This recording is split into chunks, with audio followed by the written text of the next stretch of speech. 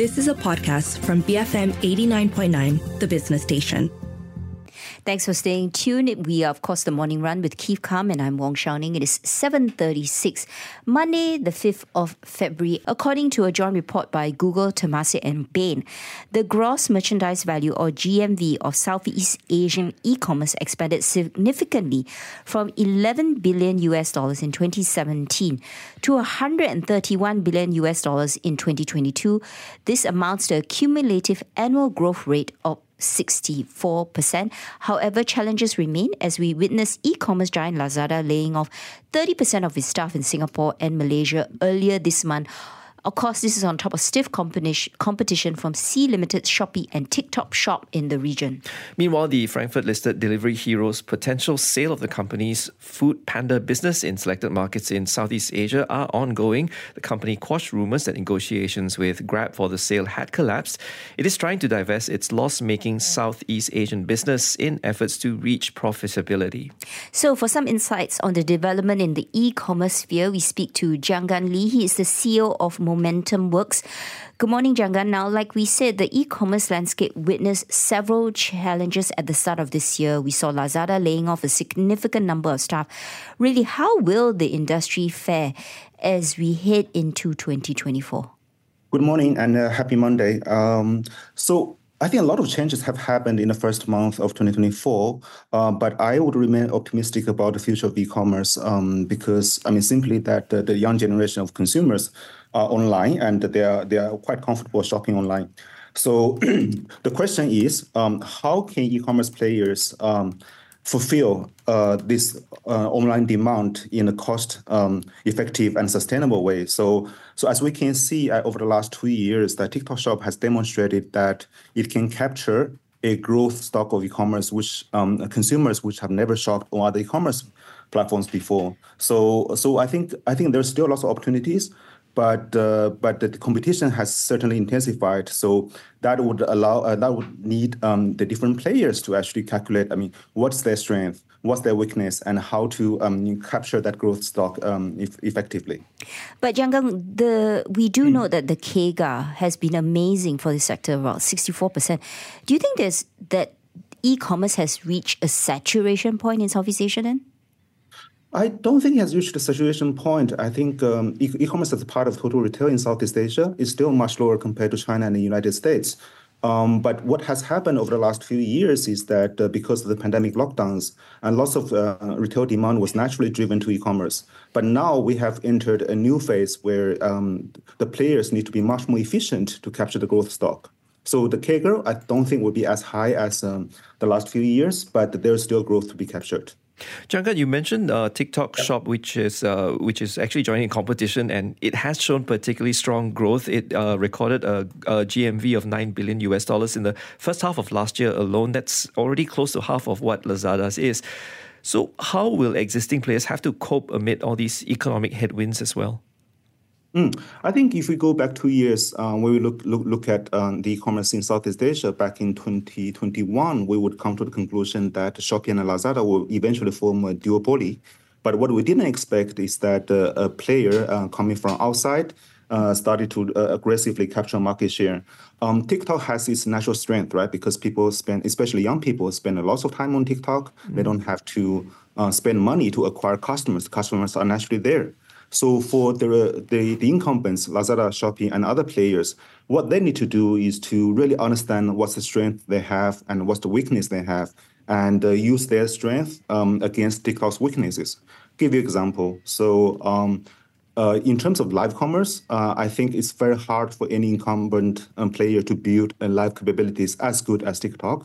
But in terms of local understanding, local know-how, and local operations, I think Shopee and Lazada have built a vast array of knowledge over the last few years, which is a bit hard for TikTok to copy over a very short period of time. Okay, let's look at another aspect of e-commerce, which is the food delivery. So Delivery Hero has quashed rumours that a potential sale of the company's food panda businesses in selected Southeast Asian markets has collapsed. What's the story behind this? What's the issue behind the delayed sale? And what other options does the company have? I think Delivery Hero indicated that, they plan to divest Southeast Asia and other markets where they do not see a path to become market number one. But the challenge is that in Southeast Asia, we will look at the potential buyers that are limited, right? I mean, you have Grab, who would be a potential buyer, and you would have Meituan from China, who would be a potential buyer as well. But both have been hesitant. I think the problems are mainly due to price and the concern about competition watchdogs. Because if you look at Grab's acquisition of local taxi company in Singapore, Transcab, it has been under the second round of review by the local competition watchdog. That would take another half a year. So I think Grab and other players are very cautious about making a move, making an announcement that would attract too much attention. But I think they do not want to completely give it up. So I would presume that they are still engaging, but they at this juncture, they probably can't reach an agreement on price. Jiang Gan, moving on to Momentum Works recently released fourth annual report on food delivery platforms. You guys reported that the F&B industry had surpassed that of pre-pandemic levels. What are the key trends do you think will emerge in 2024? I think some of the trends in 2023 would actually continue into 2024. First, I mean, the consolidation, right? I mean, Foodpanda would eventually give up in Southeast Asia, and whether it shuts down completely or it would be taken over by Grab under some kind of blessing from regulators, different countries. So that's interesting to watch. And the second is the continuous entry of Chinese F&B players. So you guys in Malaysia, you have probably seen a lot of Chinese F&B brands opening up new malls and stuff. And I think this year, a lot of more Chinese brands are actually looking to expand into Southeast Asia, including Malaysia. And how much of these challenges faced by these e-commerce players is due to the operating environment, in the sense of high interest rates? And I think there's been just a delay in monetization, be it a trade sale or even IPO. I do think the high interest rate has changed the strategy of lots of players because they couldn't raise money from the public market as easily as they did back in 2021. So that forced Shopee to scale down their operations, to scale down their incentives, to scale down their promotions. And at the same time, the competition came in, and it's partially also driven by the intense competition in China that some of the players actually spilled over into Southeast Asia. So I would say that it has become a war of attrition, in a sense that no player can afford to just spend to gain market share. They need to look a lot into their organization, their people, to make sure that they are actually operating in an increasingly more cost-effective way. Is this also on the back of the fact that many of the any of the tech unicorns didn't debut very well after they went from the private to public markets? They are, They are very much correlated, yes. Okay, and then do you expect these players who are not listed to then be a little bit more conservative in terms of their timing for an IPO and the pricing?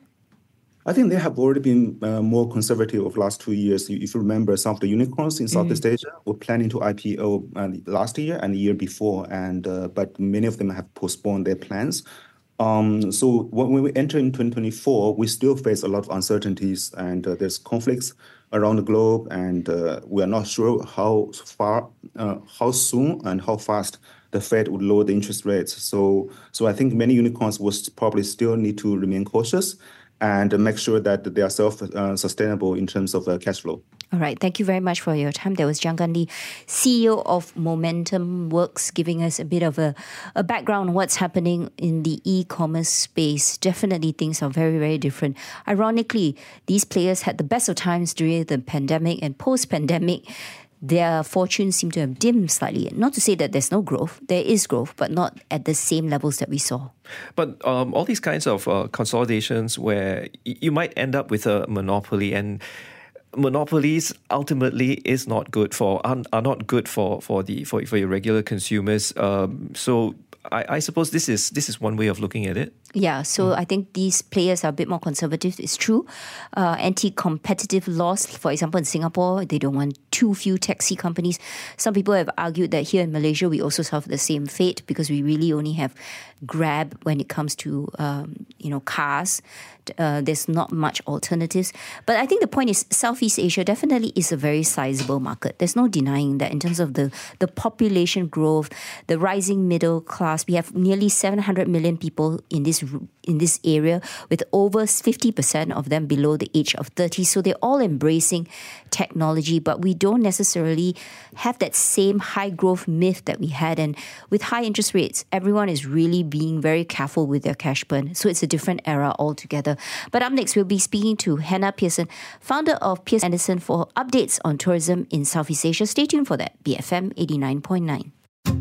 You have been listening to a podcast from BFM 89.9, the business station. For more stories of the same kind, download the BFM app.